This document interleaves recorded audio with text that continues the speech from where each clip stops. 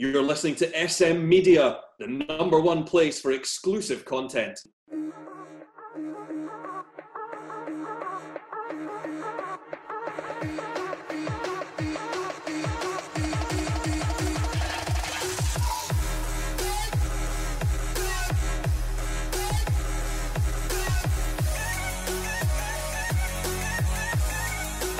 Hi everyone, and welcome to the latest episode of the Scottish Football Show right here on SM Media. I'm Scott McPike. It's an absolute pleasure to be your host as always. We'd like to be joined by, we're missing Shankers. We've got 2/3 of our all-star panel. We'd like to be joined by Mark Wilson. Mark, how are we? Fine, thanks, Scott. Another busy weekend in Scottish football, culminating in today's dramatic semi-final, so I can't wait to get my teeth into it. Yeah, definitely. We'll get our teeth into it later on. We're also joined by, after a few weeks off, Rory Loy. Rory, how are we? Yeah, good to be here. Good to be back amongst the chat, and one forced smile there, Pikey, and one happy panelist. So looking forward to the banter that will ensue this evening. Yeah, we'll get into the big stuff later on. But obviously we've got a busy show. There's been a lot happening. We're back to domestic action. We'll just run through the results quickly in the Premiership. Dundee United beat Aberdeen 1-0. They go level in points with Hearts in third. Motherwell beat Hearts 2-0. I think they're 2 points behind third and fourth, which is a great run for them. St Mirren 1, Livingston 1. Rory was at that game. We'll get his thoughts on it later on. And in the Cup semi-finals, Celtic reached the final with a 1-0 win over St Johnstone. And today, a Martin Boyle hat-trick saw Hibs deservedly go through with a 3-1 win over Rangers at Hampden. We'll start off with the games in the Premiership yesterday. We'll start off with the Dundee United versus Aberdeen. It was a game, obviously, there was a lot of storylines in it, more than there was a big talking point more than the game as such, but we'll get into in a few minutes. But first of all, I want to apologise to Tam Courts because I had them completely written off at the start of the season, and they have been so far probably the most informed team in the league. Wilson, Dundee United, it's some result for them, and it's probably been one of the stories of the season so far, just how well they're doing under a new boss.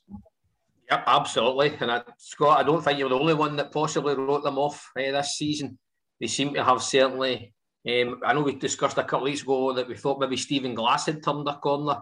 I think since they beat Rangers at Tannadice, they certainly have turned a corner from a shaky start, and they've done really well. And they're actually not a bad team to watch.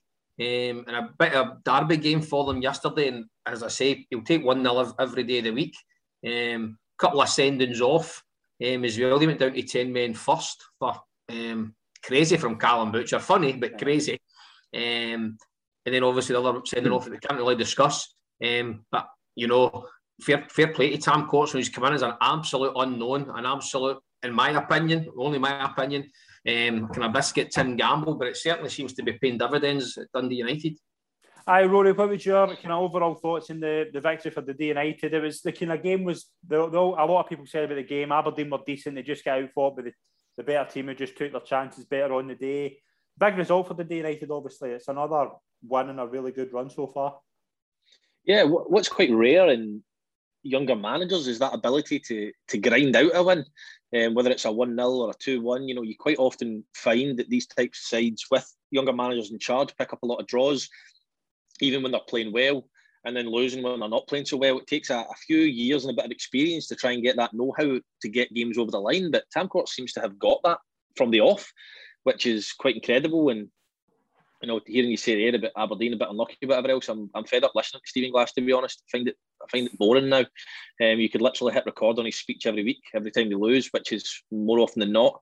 I've said before, he's in danger of pulling the wool over the Aberdeen fans' eyes. People who are watching the game in the stands who can see that they're not creating much for the possession. All this kind of modern manager blub. Sick of hearing it, and it's time they picked up a few results. We'll touch on obviously the main talking points of the game. First of all, Wilson, we already touched on the red card to Callum Butcher, but the Aberdeen red card for Funso Ojo. Again, we're hearing this thing. The laws of the game says it's a red. I've got my own opinion on it. I'll go after you and Rory, but give us your thoughts on that red card. I think we have to be very careful. It's now an ongoing criminal case, so I think we have to be very careful in what we say. Again, by the letter of the law, but again, I always feel discretion is probably the best thing to take on it. To be honest, but again, And I know you laugh at me every week when I have a go at the referees and maybe Charlie to be on, but again, it's Bobby Madden having a howler again. It doesn't matter what team. I think he must have got a bit confused because Aberdeen were playing in blue. I think he maybe got a wee bit confused. But for me, it's a howler of a mistake. Nothing should have happened apart from, the perpetrator being put out of the stadium at that time. Rory, what was your... Have you seen it, obviously, Rory, before we... I've seen it. I've seen it. Look, Bobby Madden is there to do a job at the end of the day, and he's in almost impossible position. Now, would his bosses and the people that employ him look at that and go, well, you've done the right thing there because morally, he's shown restraint and things? I think in that position, he's decided, look, at this moment in time, I'm going to book him because I feel that my job status says that I need to book him, and I've almost got a degree of sympathy for him. I don't feel as strongly about the Bobby Madden, involvement in it as Wilson does. The fan, for example, as Wilson says, it's an ongoing police investigation, but what you don't want to see is one thing you love about Scottish football when, people talk about Tynecastle, about Parkhead, about Ibrox, the crowd's right on top of you, it's close to the pitch. That's a positive in our game.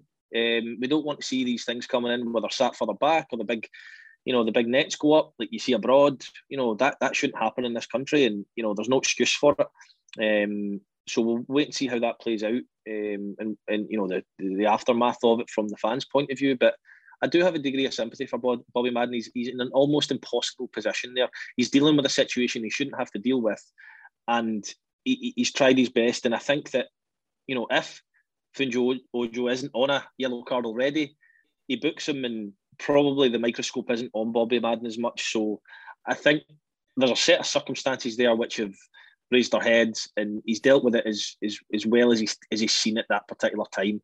I don't think it's a howler. I don't think it's a disgrace, anything like that. The man's there to do a job. He was put in an extremely difficult position. What I don't particularly enjoy is, I think he owes an explanation at least. And I know it's not the time and place to do it on the pitch and emotions are running high. It's that kind of almost booked, walking away, I'm not talking to you. I don't particularly enjoy that. I get that it would go on all day if you were to have a big discussion and things, but I think in that particular scenario, it's worth talking to Funjo Ojo, pulling him aside and saying, look, these are the reasons. I'll chat to you a bit more about it afterwards, or we can look at it again afterwards. But I do have a degree of sympathy for Bobby Madden, I must say. Shankers, welcome to the show. We'll get your thoughts on the Funjo Ojo red card in a second. Do you know my thing about it is the red card because he shoves the ball boy? I don't think he... I think he thinks he can stop... I think he's trying to stop from running into the ball boy. That's what I think as well, but that's the only... I don't see how it's a red card. Well, it's a second yellow. It's a second yellow. Yeah, I think it's because the commentators explained it yesterday. Richard Gordon explained it. By the letter of the law, if there's a confrontation with a fan, then it's a yellow card for the player. It was explained on BBC, but what it did say was discretion could have been used. It wasn't as if the player was the instigator. He was in the receiving end of a shove. Bobby Madden should have signalled to the security or the police to get the man out of the stadium, and the game should have played on. That would have been an end to it. But again, it's Bobby Madden. It's all about him. Shankers. That's nonsense, Wilson. That's nonsense, man. I'm telling you, it's every week there's a mistake, and it's a high-profile mistake. There's a difference between giving a mistake for a foul on the pitch or a potential penalty or no penalty, or handball or no handball. It's going over and above his call of duty to get security involved and to get police involved. That's no fair to be asked of the man when he's there to referee a football game. Well, the example we had at Newcastle United a few weeks ago was that they were signalling to the doctors and the paramedics to get someone. Surely Bob Madden can signal to the police to get someone. If he's seen something untoward in the crowd, they can signal. Everyone saw it. The cameras saw it. It may have caused a delay in the game, but that's his responsibility as well. And all that's happened is he's come out as the panto villain again by sending that player off. Ridiculous. Shankers, what was your overall thoughts on the red card? I can see both arguments. I think he's the guys, what the supporter has done is it's hard not to react to that. But in the environment, maybe the players should try and stay a bit professional. But it's heat in the moment, and it probably is a yellow card if he's lifted his hands, which merits a red. It looks bad because he's sent off, and it looks as if he's been sent off for that, but it is a yellow card, so it's hard to disagree with the referee's decision. He's there to the letter of the law, and that's what he's done. So it's hard to argue really a case for the player in the end of it. We'll move into Motherwell 2, Hearts now at Fir Park. Shields and Lamie with the goals as Motherwell take another really good victory. Shankers, Motherwell are bouncing back really well in the past couple of weeks, obviously after that Rangers defeat. They're now in a really good position in the league. Aye, they've done well. It was a result that came maybe a wee bit. No, I'm not surprised that Motherwell can beat Hearts, but I was expecting a better performance for Hearts. But teams like Motherwell at home, they've got to try and make it a bit of a fortress for the rest of the teams in the league, especially teams like Hearts who are they're going to be competing with to get into third, fourth place in the league. So 2-0 clean sheet, a bit of a good performance for them, and hopefully they'll maybe start pushing up the table as well. Rory, what was your overall thoughts in Motherwell's 2-0 win over Hearts? Was that a surprising result? Aye, possibly. I certainly thought it would have been closer. I don't think there would have been any surprise if Motherwell had won in the end by the odd goal, but it seemed pretty comprehensive in the highlights. It looked like it could have potentially been more. But there's this kind of strange air of pressure which comes on Robbie Neilson after a couple of bad results that doesn't seem to come on other managers. I don't know what it is about him and Hearts, but I just feel like he gets a bit of a raw deal at times. He comes under scrutiny very, very quickly. But in terms of the game itself, Motherwell deserved to win the game. From the highlights I've seen, they had the most of the chances, the bulk of the chances, and it looked to me like Hearts were potentially lucky to get out of there with just the 2 goals conceded, although maybe they could have had 1 or 2 themselves. But, riding the crest of a wave, Motherwell a little bit as well, back in good form, back pushing up the league again. So it's going to be stiff competition to get into the top 6 and stay there this year, that's for sure. Wilson, obviously, Hearts' chance in the game probably ended after Moore's second yellow and obviously went down to 10 men. But would you be concerned about Hearts' run in the past couple of weeks? And does Motherwell now have the potential to kind of improve for that? You're just echoing really what Rory's just said. I agree with him in terms of, the pressure Nielsen's under, a couple of bad results, and that's now Dundee United are now levelling points with them, which I find remarkable considering Hearts' start to the season. But I mean, when Craig Gordon gets man of the match, as Rory mentioned, it could have been more than 2-0. But did you think it was a second yellow? Did you think that was a booking, that second one? Yes, yeah, I do. I probably did actually. Yeah. I do. I think if that happens in the first 15 minutes, no, I don't think he would be booked for that. I think it was the fact it was his second. I don't think he gets. I don't think it's a first booking kind of thing. Or it's a Rangers player, then it's not a booking. But anybody else, and yeah, I thought it was a booking. But I don't think I'd be overly worried because what you have to look at is what was Hearts' main aim for the start of the season. What was it to finish in the top 6? Because I think they'll do that comfortably. Was it to finish, the top 3? Then you'd be looking over your shoulder. I just think Hearts probably have a kind of bigger squad that might be able to deal with when it comes to December, January in games. But I think I think Hearts maybe have Celtic and Rangers to play maybe in December, if I'm listening to I think probably do, the BBC correctly. So, tough times, but I totally agree with Rory. I think Robbie Neilson gets under undue pressure for a couple of shaky results rather than other managers we could mention. But fair play to Motherwell, it was a good victory. The final game on Saturday took place with St Mirren against Livingston. It finished 1-1. McGrath with a St Mirren goal, and then Nicky Devlin with a late equaliser to give Livingston a point. Rory, you were at that game. What was your overall takeaways for the game? Listen, it lacked quality at times. It wasn't the most pleasing game on the eye. However, there was 2 top-class goals that are definitely worth a watch. Jamie McGrath's lovely little lob, great vision, execution of the finish, lifts it above Stryjek right at the top corner. I don't know if you've seen it, but it's a cracking finish. And then Nicky Devlin's technique to get over the ball, to drive it, half volley, zinger. Technique Shankers would have been proud of. No, it was a top finish. The game in between those times, the other 88 minutes, probably weren't worth writing home about. However, Livingston, I thought, probably just shaded it. One thing I'll say about St Mirren is they play with 3 at the back and they want their wing backs to get high and wide. Now, if the opposing team come, and I watched it happen when Dundee came to St Mirren a couple of weeks ago, and even yesterday to an extent, if those wing backs get pushed back the way, it almost becomes a back five at times. Then they play with two sitting midfielders. So I'm looking going, you've almost got a back five to a degree. You've got Flynn and Power sitting in front of that, and you're at home to Livingston. And, there's always an air of frustration around the St Mirren support, I think, going, well, three centre-backs against Bruce Anderson, who, by the way, played well, but you don't need three big centre-backs to play against one striker and Bruce Anderson. Mm-hmm. You've then got Flynn and Power screening balls into Anderson. It's like they've got 5 players to try and stop the smallest guy in the pitch. So it was, they actually played well in the second half. On the flip side of that, when St Mirren are on top, their wing backs come into the game, they're high up the pitch. It looks totally different on the eye. And they managed to come into the game a little bit in the second half. Over the course and distance, 1-1 was probably fair. If I was forced to pick the better team on the day, it would probably be Livingston, but there wasn't much in it. Wilson, what was your thoughts in the St Mirren 1, Livingston 1 result? Were you surprised that ended in a draw? No, I think we all back 0-0 when I predicted. I think the biggest surprise for me was when the commentator said it was Jim Goodwin's 40th birthday. I'm thinking, I nearly spat my false teeth out that he's younger than me. Gee, what's he's had a hard paper run. But no, nothing really to report. As Rory said, I saw the highlights. The 2 goals were both magnificent. But in terms of the game, it did look a slog. But fair play to Rory. Got to meet Gavin Russell, who used to be the announcer at Kilmarnock. He's a really good guy. Good that good a guy. You forgot his second name, Gavin Wallace. Gavin Wallace. I was thinking that. I was thinking that's not his name. Russell. He played with Stenny or something.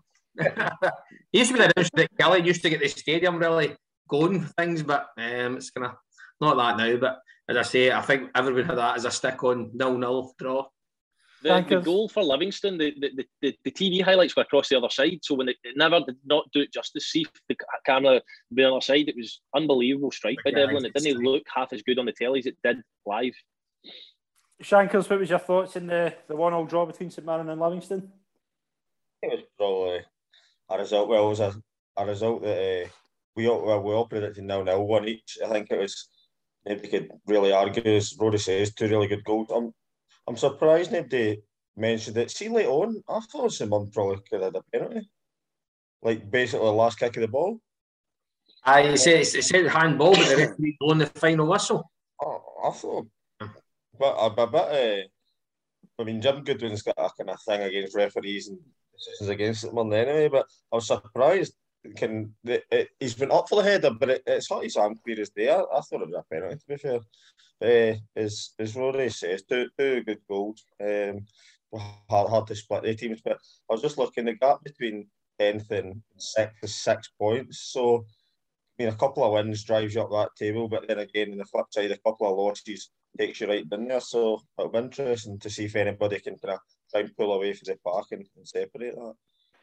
Obviously that's the Premiership. We'll look into the Premier Sports Cup semi-finals. We'll start off with the one on Saturday night. Celtic on the final with a 1-0 win over St Johnstone. James Forrest with the late winner, about 10 minutes to go. Wilson, this in my opinion was a classic example of Celtic huffing and puffing all games. St Johnstone really well organised, and Celtic eventually got the reward. It wasn't pretty on the eye. I thought it might have been when, with Abada, Kyogo and Jota all starting. But Abada wasn't really in the game. I don't know if the conditions possibly didn't suit him. Was playing far too wide at occasions when it was down Jota's side. There was something missing. And to be fair, listening to the commentary, they must have mentioned James Forrest for about maybe the 55th minute onwards. And then he comes on and a wee bit of experience maybe in there, just a kind of... I thought they put a wee bit of blame on the goalkeeper. I mean, it wasn't his best kick, but it was still, a good 30, 40 yards away from his goal. And then obviously Forrest finish after a ricochet. Maybe I was showing a wee bit of experience, maybe being in there as a kind of second striker as such when it's down his opposite side. So, but again, I think it was a bit of a flop for Celtic. I think St Johnstone kind of managed the game okay. There was some last-ditch tackling. The centre-halves did well, but I think it was going to come down to one goal. The later the game went, it was getting pretty boring to watch. But fair play to James Forrest. He's obviously been injured and out of the team for a long time. Big game experience as well for Exactly. I think the comment, I'm not taking credit for this, I think he scored in 3 League Cup finals or something they were saying in his Celtic career. So maybe a lucky omen, but I think Celtic will just be glad to get through. You know, I think there was a wee bit of pressure on Celtic to go and win the game, despite St Johnstone's success in the Cups last year. But I think Ange will just see it as job done. Rory, Celtic obviously are through to their first final under Ange Postecoglou. That'll be a massive boost of confidence for them. But before we get into Celtic, how much credit does St Johnstone deserve for kind of making the game as tight as they did until obviously Forest goal? I don't know, not too much. I wouldn't have said. I think if you've won two cups, and I don't think there's any pressure on St Johnstone yesterday. I think they've got the freedom to go out and express themselves and play, and probably not be berated in any way, shape or form for getting beat 2 or 3-0. I didn't think they made much of a game of it until they went 1-0 down in the last kind of few minutes. So I was a little bit disappointed. I do appreciate they're playing against Celtic, who, you know, are a different animal from last year.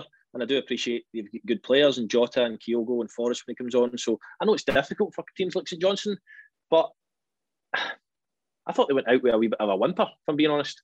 I don't think they contributed too much to the game. And I think, you know, they often make it difficult for teams and still create chances throughout the game at the same time, but they didn't really seem to do that yesterday.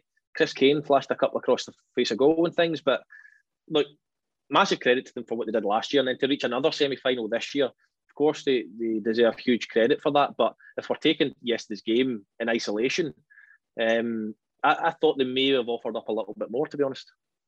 Shankers, how big a confidence boost will that be for the Celtic team to reach their first final under the new manager? I think it will be, but I don't think it was unexpected. Like, I think everybody would have backed them to get through. That they're playing pretty well. The fans are really enjoying the style of playing, the football that the manager's putting in the squad and putting his own kind of marker down on it now. I think maybe it was closer. The result was closer than what the game actually was, if you know what I mean. It was kind of all Celtic. You know what I mean? I think if they scored a couple more goals, it would have probably been more fitting. St Johnstone, I agree with Rory, St Johnstone never really caused them too much problems. It was similar to maybe the Livingston St Johnstone final, where Livingston kind of were just there. They never really done anything. I thought that was what St Johnstone were like. Yesterday they were just there, and they never really. I know if you come out and go and have a go at Celtic, Celtic's going to pick you off and end up taking 2 or 3. So maybe they've tried to keep it close, 0-0 for as long as they can, and then try and maybe net one. But sometimes you're better going to having a wee bit of a go yourself. And I thought Johnson kind of let themselves go a wee bit in that part. But they just made Celtic through to the first final under the new manager, and obviously we're going to the other semi now, and it's looking they're looking favourites for that anyway. Celtic will take on Hibs, who reached the final today with 3-1 over Rangers. Can I just say, by the way, I thought that Joe Hart looked a wee bit ropey yesterday. He did, actually, yeah. He was the only one. If St Johnstone were going to get a goal, it looked like it was maybe going to come for a lapse in concentration from him rather than St Johnstone carving open Celtic or creating the one with Halloran, wasn't it? It was nearly got not even the obvious ones. He just looks a little bit suspect at times, and I see Wilton's unmuted himself, so I'll let him take this one. He's just not used to playing in big games, Joe Hart. That's his problem. He's just a bit nervous. A bit of nerves got to him, that's all. But we'll get to the other semi-final. Hibs are in the final. They will take on Celtic on the 19th of December. Martin Boyle with a hat-trick as they reach their first final in the League Cup. I think it's like 8 years or something. That's obviously Jack Ross has obviously got them back into a run of form. We'll get to Rangers in a couple of minutes, but Wilson, how much credit do Hibs deserve for that performance today? I thought they were magnificent. Definitely, and I think it's, and I know we will criticise Rangers. Don't worry about that. I think the praise goes to Hibs tonight rather than possibly the criticism of Rangers. Jack Ross, we're saying he's obviously not at a game for about 3 or 4 weeks, and I've been very critical of Jack Ross in terms of when it comes to big games and all that. And I kind of always wondered, Sunderland wasn't the right fit. I think St Mirren was the right fit for him. I don't think Sunderland was. I'm still unconvinced about Hibs, if I'm honest, but it might lead them to a trophy, so that'll be egg in my face again. But today he got his tactics absolutely spot on, and I'll touch on the other side of it when we discuss that. When we kind of 2 up, high up on the Balogun and Goldson. Gave them a torrid time. And as I say, that they were taking bullets for each other, the Hibs defence. A couple of ropey moments. I thought when Arfield scored, I thought now you'll see, what Hibs are made of. But to their credit, they defended resolutely. I don't think Macy said particularly that many saves. He's came and collected a few. He's dealt with a dodgy pass back that come off the post. But no, I think today Jack Ross got it tactically spot on. And I think the credit should go to him rather than crucifying the Rangers that we're going to do anyway. Shankers, obviously Hibs have reached the final. Martin Boyle, Kevin Nisbet in particular were excellent, but defensively, once they got that massive lead, they did clear the lines a lot, and obviously Porteous, McGinn, they were all magnificent. It was just a great day for Hibs. Obviously, that big win that they maybe haven't had in the past few years, but that was one of the days where everything just went right for Hibs. Aye, definitely. I'm no his biggest fan, but I thought Ryan Porteous was outstanding today. Everything. You've seen a bit of maturity in his play, I thought. He's maybe kind of learnt from previous mistakes in the past. He's one of the defenders that puts his body in the line for the team at all costs. Everything that was coming into the box was going straight back out. Handling as well, I'm not going to miss out. I thought Porteous, other than Boyle, I thought Porteous was probably the other kind of man of the match, if you could say, but you can't give it to somebody that's had a hat-trick. So, Hanlon was good as well. McGinn, I thought McGinn and who was it? Sorry, left back Doidge. I thought they kind of cancelled out Rangers in wide areas like Tav and Barisic. That's Rangers' kind of strong point to get them high up the pitch. But I think Hibs kind of full like wing backs done a bit of a job. Rangers were kind of get forced to cross feed deep, I think, and it just wasn't a Rangers' day, but all credit goes to Hibs, as Wilson says, because they were outstanding and they looked as, I know the kind of Goldson interview goes on about hunger, but Hibs definitely looked as if they were more hungry than Rangers today and fully deserved it. Rory, obviously you've worked with Jack Ross in the past. How kind of pleased are you for him to get to a final, and as well as that, how much credit does he deserve for his tactical prowess today? Yeah, loads of credit. I don't agree with Wilson in terms of his placement of where Jack Ross should and could go in terms of being a manager. I think he readmitted down at Sunderland was get promotion. Of course, he failed in doing that, reached the playoff final, then becomes a one-off game at Wembley, and it becomes difficult. If you get that promotion, then your momentum takes you potentially into the Championship and beyond. So, he did a fantastic job at St Mirren, and then he's at Hibs. And I think he's done very well at Hibs. If you look at where Hibs were before he came, I think it's quite fitting as well that Shankers mentions Paul McGinn, an ex-teammate of mine who I rate very highly. I think he flies under the radar massively. He's not a controversial character. He's no got, you look at Stevenson and Hanlon, who get so much publicity because they've got, tens of thousands of appearances with Hibs. And then you look at Porteous, who's, a controversial character at the best of times. So he kind of flies under the radar. He turns up every day. He does his job. And questions asked about him when he gets called up for Scotland and things, but managers will always turn to players they can trust, and Paul McGinn is absolutely one of them. And him, Porteous, Hanlon, two bookings in the first minute and a half. I feared the worst for Hibs, I must be honest. Rangers looked like they had their tails up, but Jack Ross, delighted for him, and the best team went through in the end, absolutely no doubt about it. Just hope that they approach the final, and I'm sure they will in the same way as they've approached the semi-final, because they're more than capable of beating Celtic as well, I feel, and lifting the cup. But Celtic on their day obviously are no mean feat at the moment, because they can score goals for fun.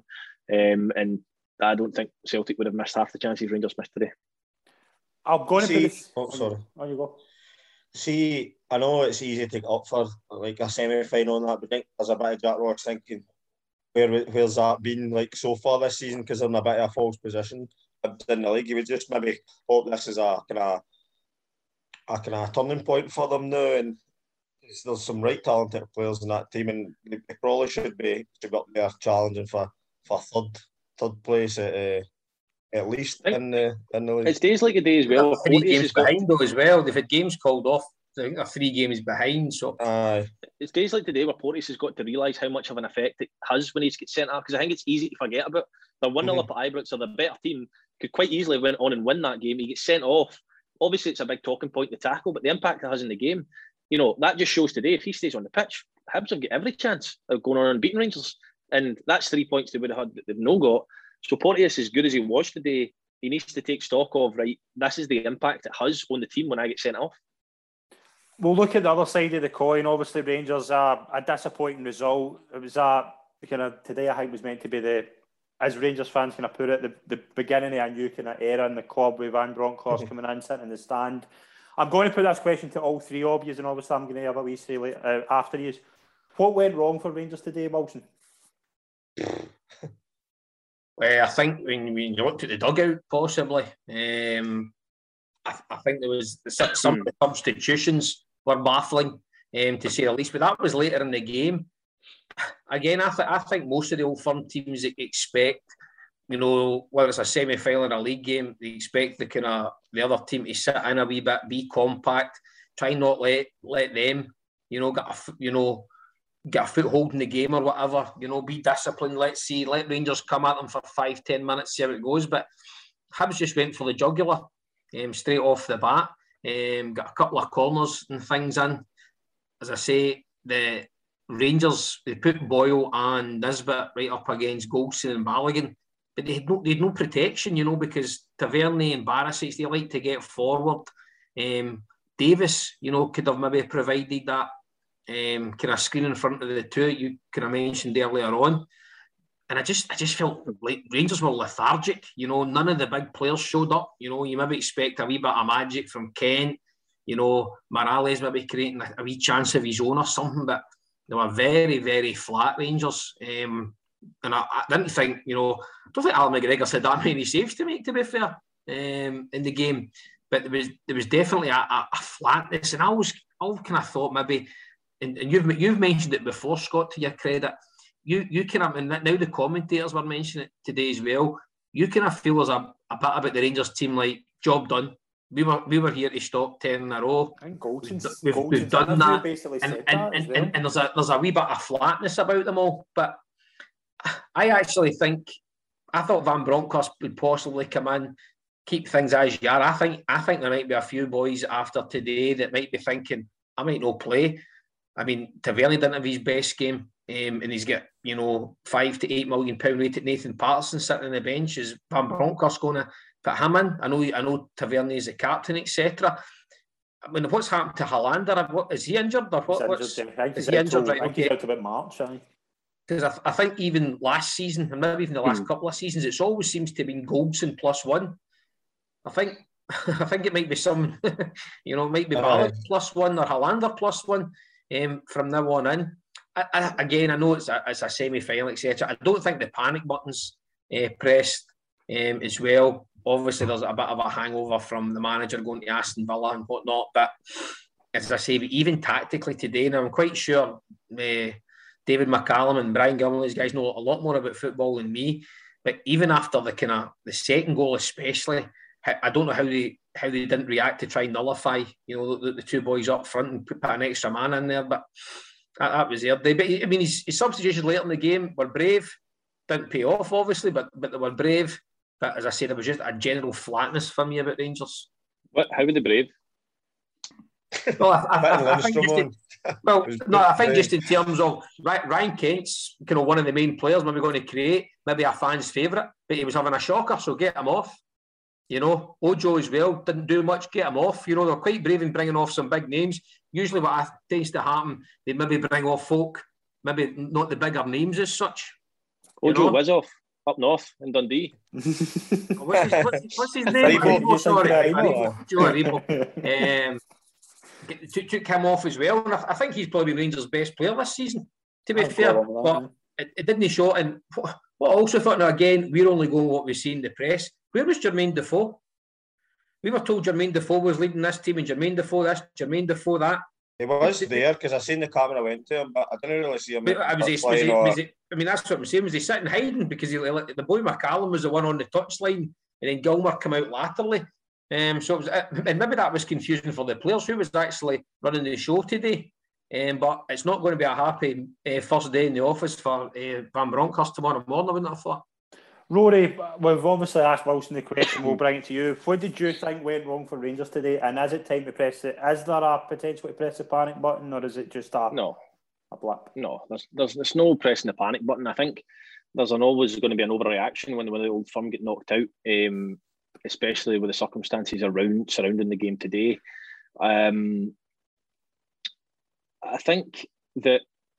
I also think that I don't think today was just, you mentioned at the top of the question it was the beginning of a new era. I don't go along with that. I don't think it is the beginning of a new era. You had David McCallum and Brian Gilmour, and I get that Van Bronckhorst was there. He's had no input, he's had no say, he's had no communication. So do you think in hindsight that was a mistake? No, I don't. No, not necessarily. Well, in hindsight, they get beat, but I don't think the mistake necessarily comes from that. I don't think that he's allowed at the moment because of a permit or something along those lines to be in the building and taking the team. So I don't think he possibly could have been anyway. I think it did come through. They says pretty much. So they were saying whether he would have still think he's not even had a day in the training pitch. So even Cragen was saying it passionately to get Van Bronckhorst in the dressing room at half time because his team was getting beat.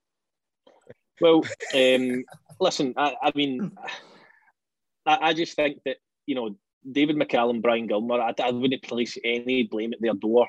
I totally appreciate I totally appreciate the idea that, you look over who's picking the team, who's making the changes, who's making these decisions.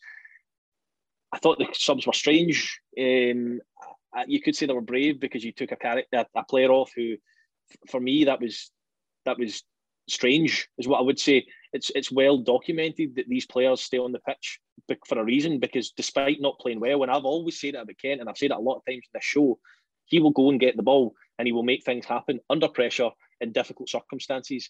Is Scott Wright going to do that? Are these, I picked Scott Wright just an example, with the guys that come on off the bench. Is Sakala going to go and want? I think Kent will always show for the ball. He'll always try and create. He'll always try and do these things. He might be the worst player on the pitch for 60 minutes, but the reason he might be the worst player on the pitch is because he's got the ball the most and he's trying to make things happen. And it only takes one split second to make something happen. So whilst it was brave in the sense that he might have created or taken off and make some headlines, I think in the context of the game it was the wrong decision. That's just my opinion. But no, I don't think the panic button needs pressed. I think you will see Giovanni Van Bronckhorst come in. I think from now until the end of November and the full of December is a critical period in any team season. And I think that you'll see very, very subtle minor changes. I expect Tavernier to stay in the team between now and then, barring disaster, losing 3-4 games on the bounce. I think that Patterson, if Giovanni Van Bronckhorst is to make changes such as bringing Patterson in, change a captain, make a statement, I don't think you'll see that till January. I think there's a breathing space in January to take a step back, to have looked at 6 weeks of training, to have kept the squad together, to play the same formation and the same core group of players who, despite getting beat today, are there and top of the league by 4 points. And I think in January you'll see a bit of breathing space to reflect.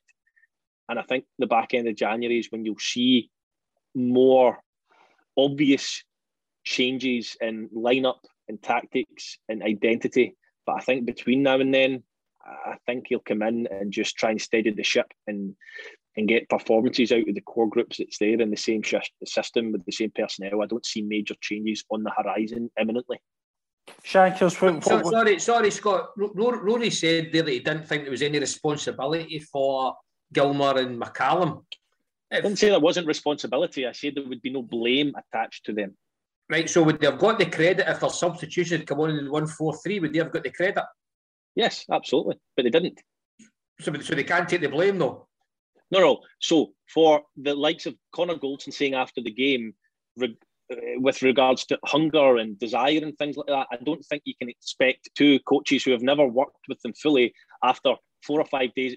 That's got to come within. That's got to come from the players. That doesn't come from the touchline. So I think they got their substitutions wrong. So you could look at that particular thing and go, on that particular occasion, they got that wrong. However, what I'm saying is losing that game today as a whole and the performance in the first half from players that have been there and done it, I don't think there's blame there. So if you're going to pick that specific instance with the substitutes, I do think they got that wrong. And if they were to be criticised for that, I would agree with that. I just mean the bigger picture overall. And what players there have been there and done it in the League Cup? There doesn't seem to be. Maybe Alan McGregor, Steve Davis. Well, Well, you know what I mean in terms of the league and things like that. But well, it's actually a valid point actually, because people say about was it the manager leaving, was it no leaving? Well, they flunked their lines for the last 3 seasons under Gerrard in these competitions. So it's maybe absolutely nothing to do with Gerrard leaving. It's maybe just a little bit of psychology playing its part there. Shankers, what went wrong for Rangers? The boys have covered majority. It's hard to say team selection. I thought Lundstrom was probably coming into a period where in the last 5-6 weeks where he was playing pretty well. So I'm not saying him not starting can change the game or anything like that, but we think like Sakala off the back of playing well and stuff like that, knowing the team. But Rangers, no matter what 11 they put out there, should still be strong enough to go and beat anybody in the league, in my opinion. But just it's hard to argue with what, although I don't agree with what Bolton said, it's hard to argue with what he said. It doesn't look as if they were hungry enough today, and I don't know why. If the whole managerial situation, if somebody, I think it was Kevin Thompson, maybe said it pre-match, if the players can't take responsibility for themselves without a manager for a game like that, then they shouldn't really be at the football club, because a club the size of Rangers, players like Tavernier, who's been there for a good few years, Goldson, vice captain, players like that should have enough. Steven Gerrard only left maybe 10 days ago. It's not as if they've been left for months without a manager and they're scraping by it. The manager only left 10 days ago, so and he instilled a way that was very much a Steven Gerrard like team, like set up and philosophy and all that was playing the day. It would just look like a Gerrard team playing with other people inside managing it, because it's hard. I don't think they were ever going to be major changes the day we interim coaches and even the managers not even had a day on the training pitch. So it was very much how. Bear in mind, because as well, international duty, that McCallum and Gilmour wouldn't have had much time with the squad that played either. I know. I think they maybe had just Monday. I think he says it, but even on Monday there wouldn't have been like all the players in full training, because players playing in international duty and whatnot. So it is hard. I agree with Rory. I wouldn't put any blame on them for substitutions. I didn't agree with Kent and Aribo. I thought Aribo was actually probably one of the kind of better ones for Rangers. I thought, especially in the first half, I thought he was getting the ball and looking forward an awful lot, driving forward, trying to take people on and stuff like that. And Rory's right. See if Brian Kent gets the ball 10 times and loses it 10 times, he's still going to go and get it the 11th time, whereas there's other players in the team that I think maybe shirk out of that when they lose the ball, when they start going back the way and playing safe, whereas Ryan Kent will still go 1v1 with his defender at all times. So I thought it was a bit strange. I thought maybe if Morelos could have came off with Sakala, if he was doing like for like. Or I thought the Kent and Aribo ones were strange. I thought Davis would have come off. I'm not saying he had a particularly bad game, but at that point, Stephen Davis isn't going to really grab the game with the scruff of the neck and going to win you the game. So I thought he could have been a bit more brave, as in sacrificing somebody like Davis who sits off the game for an attacker. So it's hard to pin the blame on them, and they've had so little time. But I thought it was a bit of a kind of gutless performance for Rangers. And see when they got the goal back before half time, I thought, right, in at half time, come out kind of firing again. They had a lot of the ball, but it was crossing for deep. I've just looked as if he wanted to get head up, brought it at every opportunity. I didn't think the players were brave enough. I know going and smashing into a tackle or anything like that, but brave enough to, when they see Alves putting balls in the box and then they're clearing it and the crowd's groaning and moaning and whatnot. I thought, see, when there was no fans, players were been brave and making choices that necessarily wouldn't normally do rather than playing safe. And I thought the players who were took off are the types of players, and I thought everything was kind of too safe, side to side, backwards when they had the ball, meaningless possession. Nobody was really trying anything to have a go. I thought the game went out with a bit of a whimper at the end. Bolton had a really good chance late on where if he scores it, you think, right, maybe with 5 minutes to go, you could sneak something. But other than that, the game kind of just died a death later on. For me, the first half was frantic and all action part, but the second half kind of just went with a whimper. It was very poor, and the new managers got a lot of work to do. And I wouldn't surprise me if he does go and be brave and make some changes. That I think with Gerrard, there was 5 or 6 players who played no matter what, and I think you're not going to get that now. Lord, see on the Tav situation with Patterson, Tav's a captain, so a lot of people are saying he's a captain, he's not going to play. Liverpool's one of the best teams in the world right now, right? And Jordan Henderson never plays every single game. He gets managed for games, like he'll play a lot of the big games and maybe like a tough away ground. It's a different position, but Alexander Arnold and Robertson play every week. Huh? The 2 fullbacks play every week. I know. It's the whole captain situation. It's Parsons not going to. I don't think Nathan Parsons is going to hang around and wait to maybe 2-3 years when Tav's finished at Rangers to then be the Rangers right back. I think he'll be sought after before then. If he's not getting regular football, he'll be like, right, I'm off here, because there is teams that are willing to take him. See him in Scotland during the week and stuff like that. Last week, in Scotland, it's just a kind of glimpse of what he can do in a Rangers jersey if he gets a chance, and he has shown it before. I know he's no played an awful lot of football, but he has showed what he can do, and it's a tough position for the manager to be in. It's a really hard one. I honestly don't know, but I wouldn't like to be the person making the decision anyway. Can I just ask Rory a question? Now, Rory, you must have been at clubs where the manager's lost his job and the new manager comes in, whether it be, a couple of weeks down the line or the next day or whatever it is.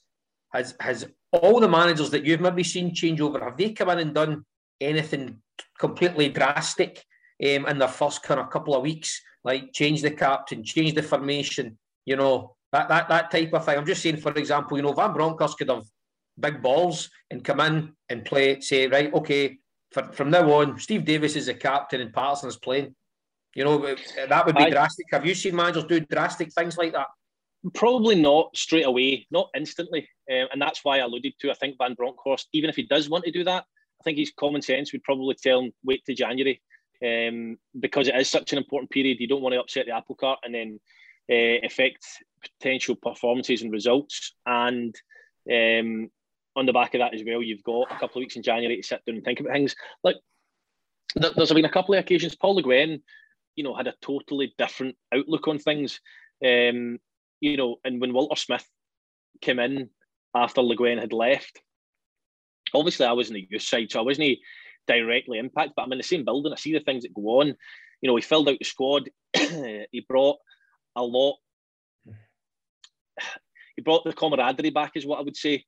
Not that Paul Le Guen struggled for that necessarily, but he didn't really understand the Scottish way of doing things. Were quite unique in certain things, and Walter Smith obviously clearly understood that, and came in and made big changes and got things back to the way a lot of the players were familiar with and comfortable with, and that made a big difference, I would say. So it wasn't so much necessarily tactics or anything, it was just getting the little home comforts that the boys like, that Paul Le Guen had kind of taken away back in.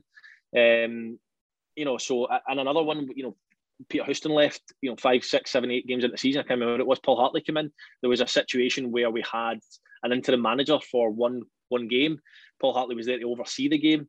He came into the dressing room before the game and said a little bit, and things like that, and gave all the boys a little bit of information and stuff before going back up to the stand and watching the first game. So look, there's a million and one ways of doing different things, but if he does see Patterson as his future, I think a decision has to be made on that one, and I think it has to become out soon and made clear. For it might have been made behind closed doors, where Tavernier has been told under Gerrard, look, don't worry about this Patterson, don't worry about that. There's a lot of noise about it. You're my number one, and you're playing every week. Whereas now there might be a bit of uncertainty there, and if Van Bronckhorst does come in and go, do you know what, age-wise, I want Patterson to play. We'll take what we can for Tavernier and move him on. I genuinely don't think that they would do that in the next few weeks. I know I'm repeating myself a little bit, but I think it's a dangerous tact and it's a risk to go in all guns blazing and do that from the outset. I think you'll see that winter break in January as the ideal opportunity to do these things, and I think you may see a little bit more movement then. But look, if you're asking my personal opinion, I would have Patterson in the team. I think it's an interesting one. Would you try and accommodate both? I would give him a run in the team. I would give him a run in the team for like I said, if it was me and I was Gerrard and I was there and I'd been there, because I've obviously contradicted myself. I say I would put Patterson in now, because if I was a new fresh face getting in the building, I wouldn't necessarily do it then. But I think it's the right time for Patterson to come into the team. I understand Tavernier's the captain, but things need to evolve. Things need to change at some point. They can't stay the same forever. They need freshened up, and I think that Patterson has knocked on the door enough now to merit 3, 4, 5 games in the team, and I think the back end of January may see the opportunity arise. I think it's interesting, the Patterson one, because again, it's sweetie money down to big teams. Like Everton were seemingly very interested kind of in the summer, and I know Aston Villa is slightly different because Gerrard and McCarthy and these fellas have seen Patterson every day. But I kind of get the impression that Everton are maybe bidding, if sources are to be believed, 4 or 5 million based on his Scotland performances. It almost kind of has to be. But that's what I'm saying. I find that quite bizarre. I know he's played the odd game in Europe for Rangers, but as I say, I think it's crunch time for the young kid as well. I know he's got kind of youth in his side, but he must be thinking, wait a minute here, I'm the number one right back for my country, but I can't get into my club team. And I think it's maybe a kind of crunch time January for him to see is Van Bronckhorst, because I think that's probably his biggest decision, I would think. I think you would, you're right through the whole team, but I think the starting team today, with the exception of Patterson, Tavernier, it's an impossible one though, because crunch time for say Patterson decides in his head, right, I want to be out there and I want to be playing every week. I don't really see what he can do to set that wheel in motion to make that happen. And that's what I'm saying. And if Aston Villa come bidding for him and get him for whatever, you can think, okay, that's fair enough, because Gerrard watched him every single day for the last few years. Fair enough. I don't think Rangers would sell him for anything near that money. I genuinely think that Rangers as a club will want to give him at least 40, 50 appearances starting every single week before, because I genuinely think that could double, treble his price tag potentially. I'm not saying it would. If he goes in and does well, I think if you were to keep Tavernier in and sell £3-4 million, if you're going for this kind of player trading model, I think that's financial suicide. If Rangers receive a bid of £6 million in January for Nathan Patterson, I think it would be very hard for Rangers to review the situation that they're in right now. I think it all depends on where they're sitting in the league as well. I think it'll come down to stick or twist with this Champions League money. They'll stick or they'll twist with these types of decisions, and they'll hold off as long as they can. And I think you'll find that if Rangers are sitting second in the league come the back end of January, and Nathan Patterson's had a few good games in the team, they'll be thinking, keep him in the team for another 4 months. We'll get double the money for him in the summer. But see if they're offering, say, £6 million for somebody that's hardly really featured. Like that's the coin, Shank, that's what I was almost a kind of second choice player. It's a lot of money to turn down for somebody who's not really playing every week. The only thing is that they always say potential. The potential's kind of obviously there, clear to see. So what age is he? Is he 19? Is he older than that? I think he's just turned 20. I think he's just turned 20. Oh, is he 20? Oh, he's past it. Forget it. I think Nathan Patterson will be away in January. There you go. I just want to make a couple of points before we get into obviously talk about as the game as a whole. I thought Hibs got their tactics spot on. I thought Nisbet as well. I didn't think Nisbet that in his game as much when he was kind of dragging Balogun out. Balogun had a nightmare deal. Balogun just couldn't cope with him at all. And obviously Boyle was getting in behind and things like that. Boyle just run ragged as well. Could McGregor do better for the second goal? I don't know. But it's a great finish, man. It's a great finish, but the first goal, it's bad defending. It's Boyle shouldn't be left alone. The corner, was that the corner? Hits off Tavernier. See, at any level, I'm a great believer on people on the post, and if I think if you get somebody on the post, the goal doesn't happen. I don't know what happens with whether Tav sees it late. I think Porteous has maybe got a wee Kamara, no? It's Kamara. He just walks off Kamara. Kamara's marking him, but it kind of. I only cost 50 grand, lads. He's no there yet. Porteous wins a kind of flick and it comes off Tav and then falls right at. So Kamara's lost his man. I don't know whether there's meant to be him in the back post. I presume not. Porteous, whoever's marking Porteous has let him run. He's not got a full head on it, but he's got enough. He's got enough on it to cause a bit of problem. So there's two or three errors there in the one thing, and Rangers have been conceding a lot of goals for. Aye, and that's what I'm saying. Like usually, like in a normal circumstance, you're looking at Goldson and Balogun's form so far this season. You're thinking, yeah, they maybe need a run out of the team, but you don't have many other options. You've got Jack Simpson, who really hasn't set the world on fire. Hollander's injured and they've sent Katic out and loan, so you really need to stick with it too. Even if they're off form, it's a difficult one. And I think my only point on it that is, and again, Shankers and Odell know a hell of a lot more than me. If I'm David McCallum and I'm in charge of that Rangers team, I look at the players and I think I'm happy with that. And I look at the opposition and I think they're garbage. But Martin Boyle could win them that game because he's so quick. So the only thing I need to manage is how to try and nullify Martin Boyle, because I think that was their only threat as it turned out. Clearly they're not garbage because they defended so well. I mean, you've sat and praised the back four and different players in the back four. I'm looking at the league form, the league position. I'm looking. There's not one Hibs player that I would put in instead of any of those Rangers players at the start of the game today. I would take Martin Boyle over Morel. So at the end of the game, you would be sitting there going, they've not just got Martin Boyle, totally underestimated them. We're Rangers, we should win. That's what I'm saying. I'm David McCallum at the start of the game. That's what I'm saying. And I'm looking at their team and I'm thinking Martin Boyle's our only threat. Now, our main threat. And I'm thinking he's the one we need to nullify. And then for 10 minutes, he scored 2 goals. That's where I'm looking at the management and saying, what did they plan for? Because they must know Martin Boyle has pace to running behind.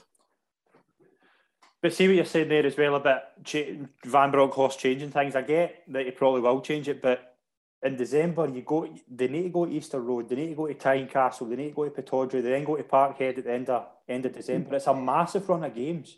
See, they places you need people veterans. You need people. Yeah, that's what I'm saying.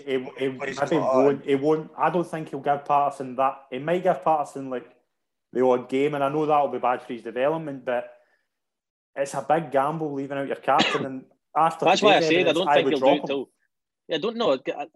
That's why I'm saying you don't do that until January, barring disaster, and that's the reason why.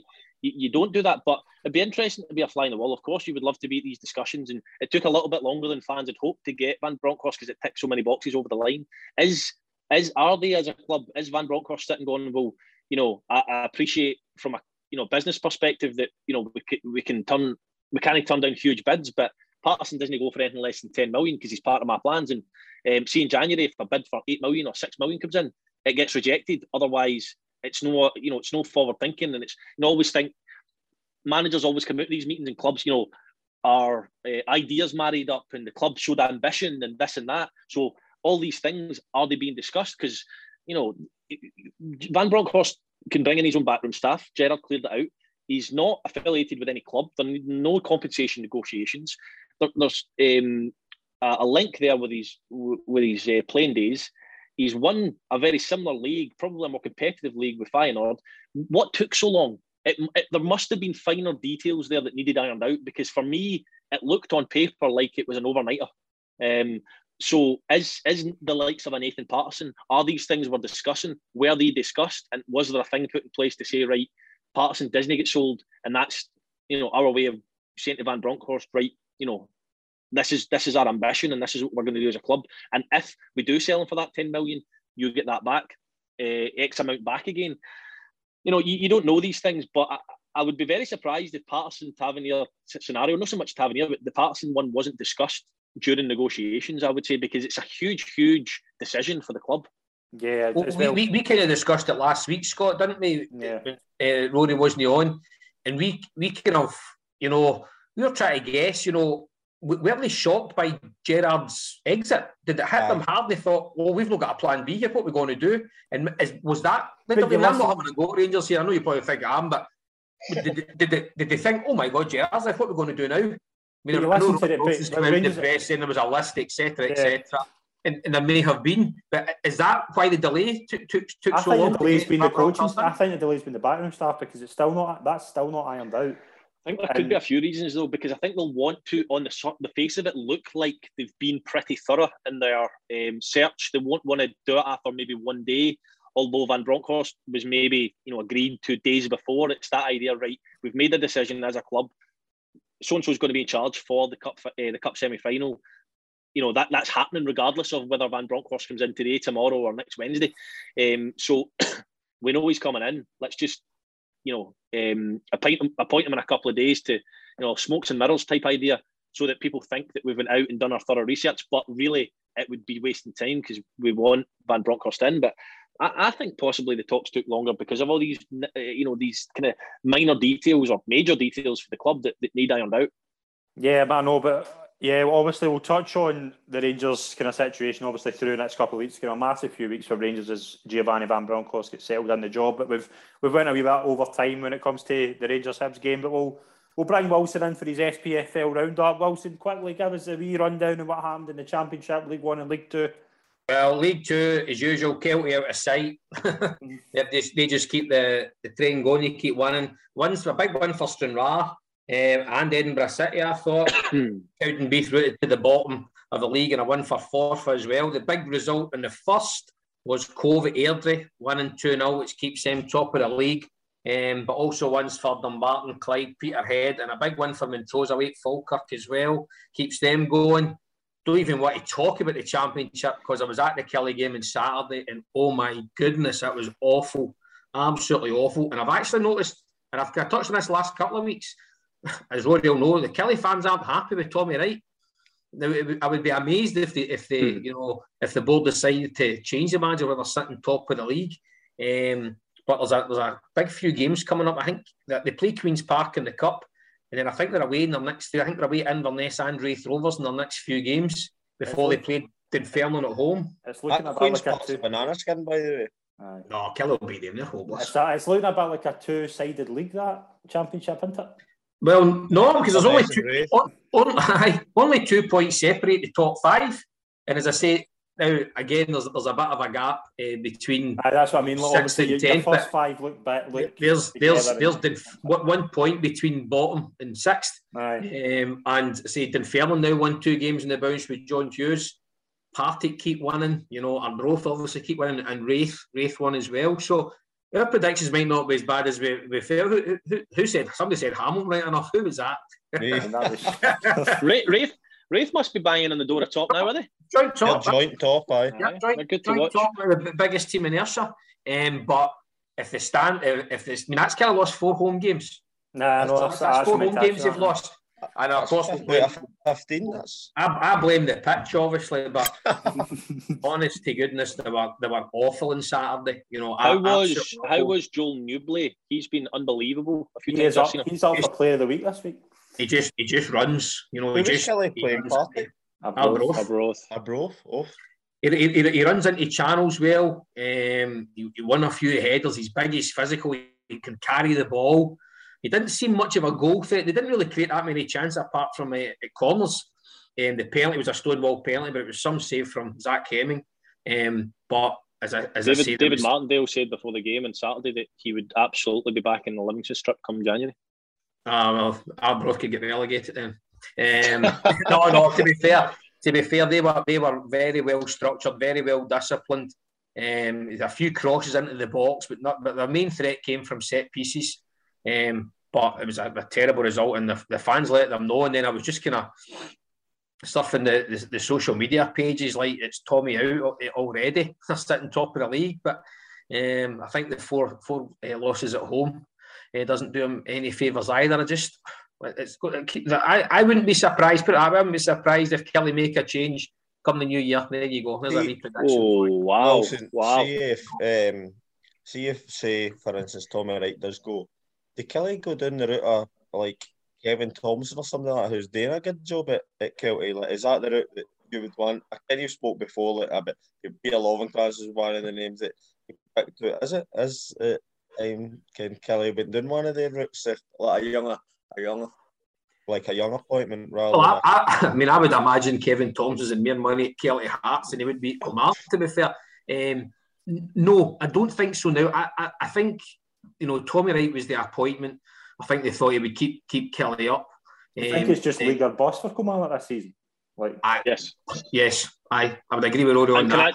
Can I just say as well, in my opinion, no disrespect to teams in it, that's the poorest championship in terms of stature of clubs and overall standard for a long time. And I think that if Kilmarnock don't go up this year, and you find that maybe a Dundee or a Livingston or somebody drops down, it makes it a little bit more competitive, and then Kilmarnock can very easily get caught up. I think you know, league or bust is absolutely correct this year. Yeah, and then I think if Kelly didn't get promoted, then I would be all for try something new, because again, and folk have had a go at me with the things I've said on this channel about Kilmarnock. Like, you've got to remember, Tommy Wright lost his first 5 games when he came into Kilmarnock. Everyone blames Alex Dyer, and everyone blames the board, and everyone still blames Allegri, and everyone still blames Bobby Fleeton, you know? Allegri? How did he get started? That was my exclusive. And it's bizarre the things that go on. And as I say, Tommy Wright has signed all of those players. It's not as if he can it's a completely new team, yeah. Aye. And I know it takes time, but I mean, they are top of the league, and you would think, my God, imagine Sacramento's at top of the league, but something just didn't sit right yesterday. The punters were quite nervous, and I know they maybe expectations, and we're still living off the Steve Clarke. That's because, like, they're playing Arbroath, and I'm not being disrespectful to Arbroath, but Arbroath are pushing beyond like what their expectations are. Let's be honest. I think it's a nerves thing, because I say they've lost at home to Partick, Inverness, Hamilton as well, Wraith as well, and you're thinking, wait a minute here. You know, this guy's come in. He's that must mean what have they must have won nearly every game away from home in that case. I think they're fantastic. They must have been allowed a care out in the bus on the way home. Fish suppers and all that. But yesterday they would have been lucky to get beat Sturton yesterday. That's how poor they were. The balance in midfield's no right with Olsen, Polworth, McGinn. And McGinn was the one, he's neat and tidy, it's sidewards and backwards like this fashionable position is, but he was the kind of one they took off, and then there was just a hole there, and that's when Newbley kind of come into the game a wee bit, driving all that. And as I say, you couldn't say that was a disgrace at Arbroath when you were actually thinking a draw may be a fair result, but Arbroath, you know, took the chance for the corner. Kelly were disorganised. We need to give a mention to our friend Dick Campbell, because every week they're just pulling it out. So I tell you what, it was a wee bit kind of Martin O'Neill celebration about him as well. He was running down the touchline a wee bit. I think Big Rob Douglas had to hold him back a wee bit. But it would actually be interesting. I would actually like to go back. My season tickets are in the main stand, because the dugouts are right in the stand at Rugby Park now. So they don't have the kind of cubes around them or anything, you know. And I'm wondering what they're shouting at Tommy Wright, because, as I say, it's... Do you think, Wilson, given you did not want to see Tommy Wright in charge in the first place, you were quite vocal about that, you were quite passionate about that, do you think that, given how you felt before it, that's why you're maybe seeing things, given the top of the league, you're maybe seeing things worse than they actually are? I appreciate the facts are there in terms of the home results, but the top of the league, do you think maybe your feelings before it, and then when it happened, and now are tainting your view of what's actually happening? No, I mean, again, you expect to pay your money, you're allowed an opinion. Oh no, absolutely. I'm just asking the question. As I say, that's why. I mean, it was the gamble. Now, his remit was obviously to get promoted, win the championship, or go through the playoffs, whatever he wants to do, get promoted. But the way they play it's feeding into, as you say, no disrespect to other teams, but see when you're just playing long balls, high ball. I mean, they took off Shaw, I think, and they brought on Scott Robinson, and they were still chucking high balls into the box. Now, the Arbroath defenders are going, this is absolutely tremendous. He didn't try and play. Now, Chris Burke tries to play, and him and Hodgson in the right side looked okay in the first half, doing wee bits, but then he thought, right, let's nullify them. The second half, Burke didn't get a kick, and then was eventually subbed off. But I expect just to try and play a wee bit. They don't try and play. Would you rather be third or fourth in the playoffs and playing more attractive football and it being more... Well, I've seen Raith a couple of times. Raith try and play football, Inverness try and play, and they're sitting, near the top as well. But as I say, going back to the choice of manager, I think Kelly have gambled in terms of let's get Tommy Wright to get his back up. And I hope he does, of course I do.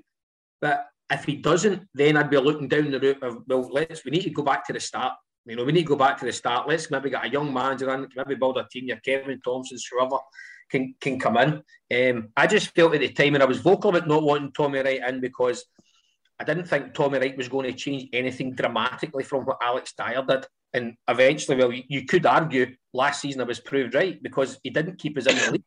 And the two performances that you all saw against Dundee, now, again, do we blame the manager? Do we blame the players? Whatever it is, he still failed in his first remit, in my opinion. Now, I've never met the guy. I don't know the guy. I think they employed Tommy Wright to keep Command in the Premier League. Failed to do that. I actually thought Tommy Wright might have walked. I thought he might have walked. Then he was given assurances. He was given not money to spend on players, but money to get his players in and clear a lot of the others out.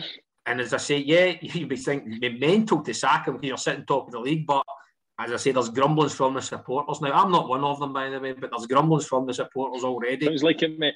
No, not at all. Phil does. Not at all. I just back the manager. Might not be happy with who they choose, but you've always got to back them. But as I say, it's hope Billy Bowie doesn't watch this show. It's going back to your point about Jack Ross. You were kind of pop about Jack Ross. Jack Ross still failed at Sunderland from his remit. And as I say, you said he'd come into Hibs with a shambles. Hibs had won the Scottish Cup, so they weren't. As I say, I just didn't see the link there. I didn't see Hibs with a shambles. You said there were a shambles from when Jack Ross came in. I said I didn't see a shambles. I said you look at where they were. They weren't third. Well, no third now. No, but they finished third last season. Was my point. I didn't see they were a shambles. I said you look at where they were to where they are now. Do you think they're better off now than where they were under Alan Stubbs? I think so, yeah. Well, maybe they won the 19th of December then and got a trophy as well that Alan Stubbs did. So, and they also lost the League Cup final that year as well. So I'm surprised. I just don't see it with Jack Ross at all. I just don't think that's the right club for him. How did Jack Ross come up again? Well, we're talking about these tactical news today. All right. Aye. Tactical news today. So again, I'd be surprised if Kilmarnock did change manager. But as I say, I wouldn't be too surprised if they did. Right, we'll wrap up the show just here. We'll talk about what's coming up during the week. We've got Ross County play Hibs in their rearranged fixture on Wednesday, and Celtic are away to Bayer Leverkusen on Thursday as Rangers take on Sparta Prague at home in Giovanni Van Bronckhorst's first game. We'll just get around the panel quickly. Wilson, give us your predictions for the three games. First, Ross County versus Hibs. Well, I wonder if Hibs maybe suffer a bit of a hangover, but this must be one of their games in hand. I'll go a draw on that one, but I'll go Bayer Leverkusen to win, and I'll go Rangers to win. Shankers, the three games, give us a quick prediction. Hibs. Is it Hibs away? Hibs are away, yeah. I think it'll be one goal in it. Hibs probably. Hibs, one goal in it. I wouldn't see them leapfrog St Mirren. So Hibs 1-0. I'll go Celtic away to Bayer Leverkusen. Yep. I think they'll be too strong for them, to be honest. I think Frimpong will be playing Shankers. I think they'll be too strong. I watched the game when Leverkusen came to Celtic Park and they were a right good side, well built. They've got a lot of top players, so I think they'll be too strong for Celtic. And think Rangers, they must bounce back. They know a win by, I think it might be 2 goals, and it could see them all right. So I think they'll win. Whether they win by 2 goals or not is a different question. But I think Rangers will win on Thursday. It has to be a bounce back. New manager actually in the dugout after a week's training. I think sometimes when there's a new manager comes in, for some reason, whether you've not been doing well, and a new manager comes in, see like Dunfermline, not been doing well, and then Don Hughes comes in and 2 wins in the bounce. Just that you got a wee lease of life. But Rangers are sitting decent in the league and stuff like that. They've maybe not been performing well, but they've been getting results at times. But off the back of the result of the day, I think they have to bounce back to win. Rory, give us changes in the team. Actually, I think there could be some changes. Rory, give us quick predictions on the Ross County versus Hibs, Leverkusen versus Celtic, and Rangers versus Sparta Prague. Right, Ross County versus Hibs, 1 each. 4-2 Leverkusen.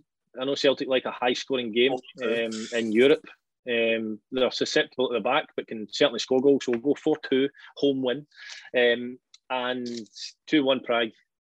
Okay, I'm going to go I think Hibs will beat Ross County. I'm going to go 2-0 Hibs. I think Leverkusen will beat Celtic, but I do fancy Celtic to score at least once. So I'll go 3-1 Leverkusen. And I do fancy Rangers to bounce back. I think they will beat Sparta Prague. I think they'll just edge it though, maybe 2-1. And that is going to be our looking at the week. I want to thank Wilson, Shaggers. Can I just ask one more question? Sorry to you guys. This is going to be a piss take, I know. That's genuinely not. That's genuinely not. And I promise next week I'll get some names right next week. What? And this was what I was going to ask. I put it on the chat the other night.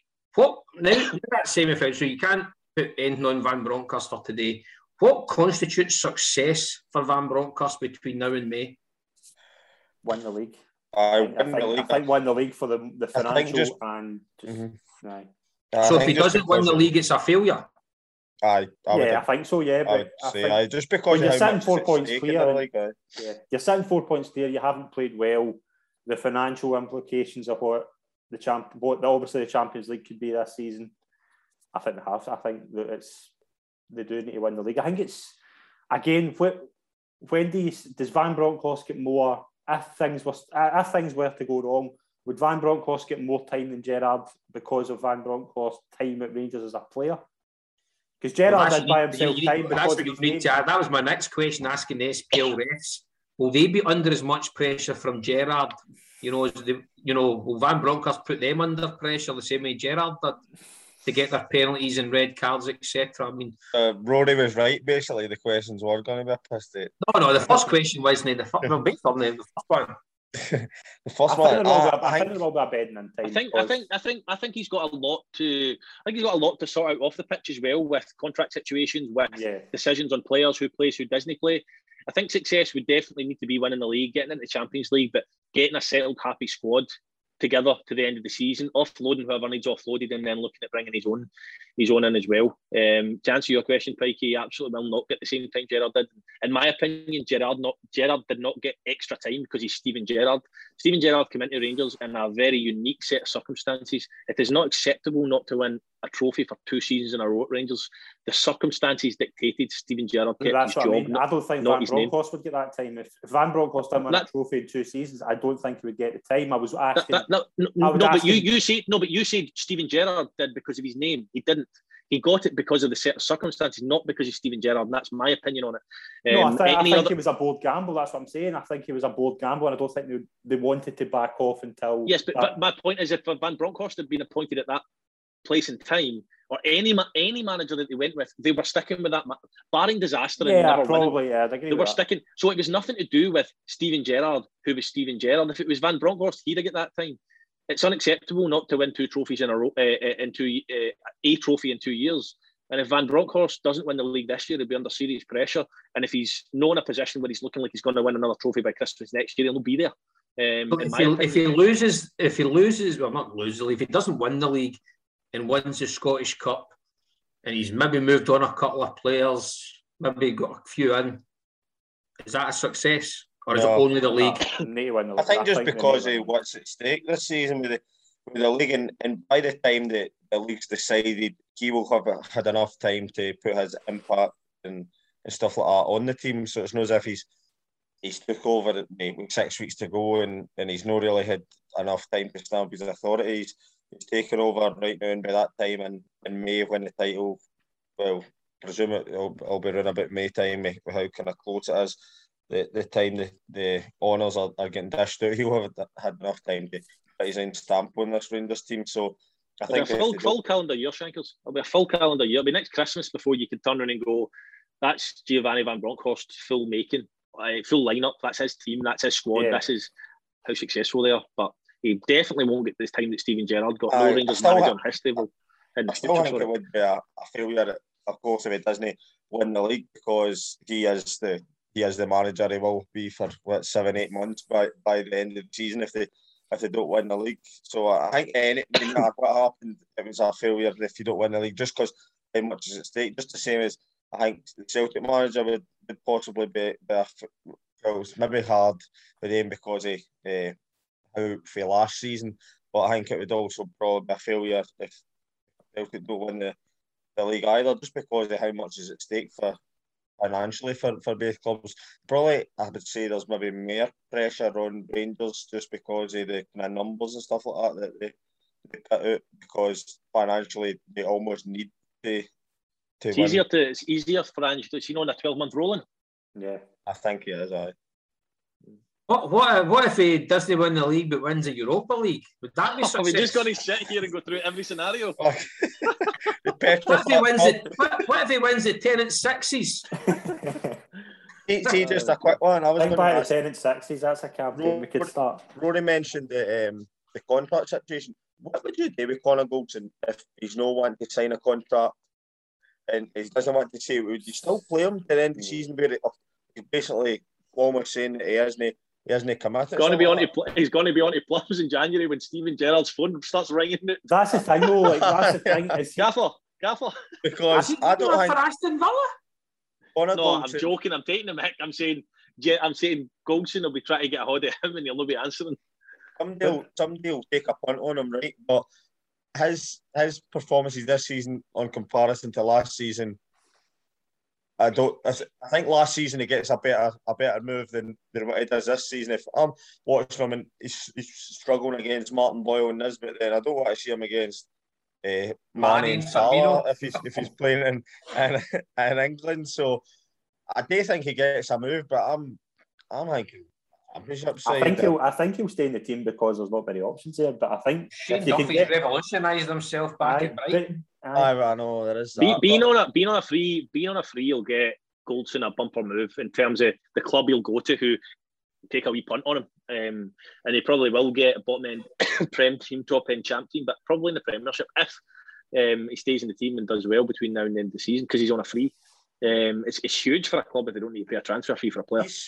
He's speaking the way I see him speaking right now. It doesn't look as if his body language and stuff like that looks as if he's somebody that's wanting to sign a contract. I mean, none of us will know what's been said and what's happening in the meetings, but if Glasgow Rangers are offering somebody like a contract and if he doesn't take it and almost straight away, then he's want to go in it, because it shouldn't really take a length of time that it's take for somebody to sign a new contract with like the club the size of Rangers and the size of Celtic. He's English as well. Obviously, his aspirations to go back there and play in the Premier League if he can. So I think if he's not signed it by now, then he's not going to sign it. Is he a free in January?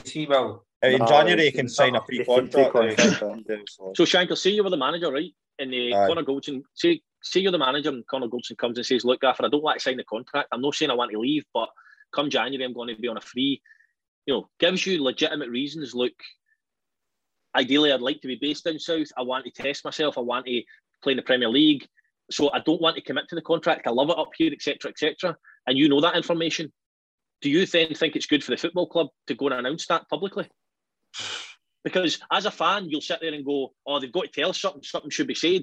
But really, when you're in that environment, you're in that situation, is that the best thing to do? I don't think it's good announcing it. I really don't. I just don't think. You know how fickle Rangers Celtic supporters are. If Conor Goldson, they know he's almost going away. He's agreed to sign with another club, and they know that. And Conor Goldson has a bad game, and you know what's going to go down. It's not going to be pretty. Basically, a lot of folk aren't happy with his interview after the game, the day and stuff like that. I know when it comes to January, that will all be forgotten and stuff like that. But I don't think it would be a clever idea just because you know how bad Old Firm supporters are, and it's so quick to turn on players and stuff like that when they have a bad game. Rory, you've been at Rangers and played with, and I'm sure there's You're always on me for bringing that up. Thanks for bringing that up. Jeez, what is it? I says I can't mention that without getting stick. Now you're bringing it up. I mean, you can have it as if you're not doing well, the supporters on the. Look, when Carlisle under 23s came in for me, there was rumblings amongst the support, but I managed to get out there alive. Aye, but the supporters on the long and letting you know. So if they went and announced, right, Conor Goldson's agreed to go to Bournemouth, and I don't mean signed a pre-contract. I mean Disney want to sign the contract between now and January is what I mean. All right. So the current situation, if he's had a conversation with Steven Gerrard, and I picked Steven Gerrard just because it's been him the last 2 months, and he's saying, look, Gaffer, I don't want to sign it at the moment. I want to wait to January because I want to be based down south. I want to test myself. However, I love it here. And I'm not saying I don't want to stay here, but I just want to see what's out there. I think, as a human being, that's a reasonable thing to say to somebody. I think that's a reasonable... I think he want to see if he can get a Premier League move. Aye, so that's reasonable. But is it good sense to then announce that publicly because the fans are demanding an answer? It's not. I don't think either, because he's damned if he does and he's damned if he doesn't announce it or not. So I think I think Rangers have to play him because obviously Hollander's injured, Katic is injured, the boy Simpson's a bit raw, you know. So there's not that many options. But as well as that, if you're Rangers, if you're looking at it from a Rangers point of view, do you want to get a bit of money for? I'm not saying you'll get a bumper deal, but you might get $1 million or something. Just I think avoid losing them for free.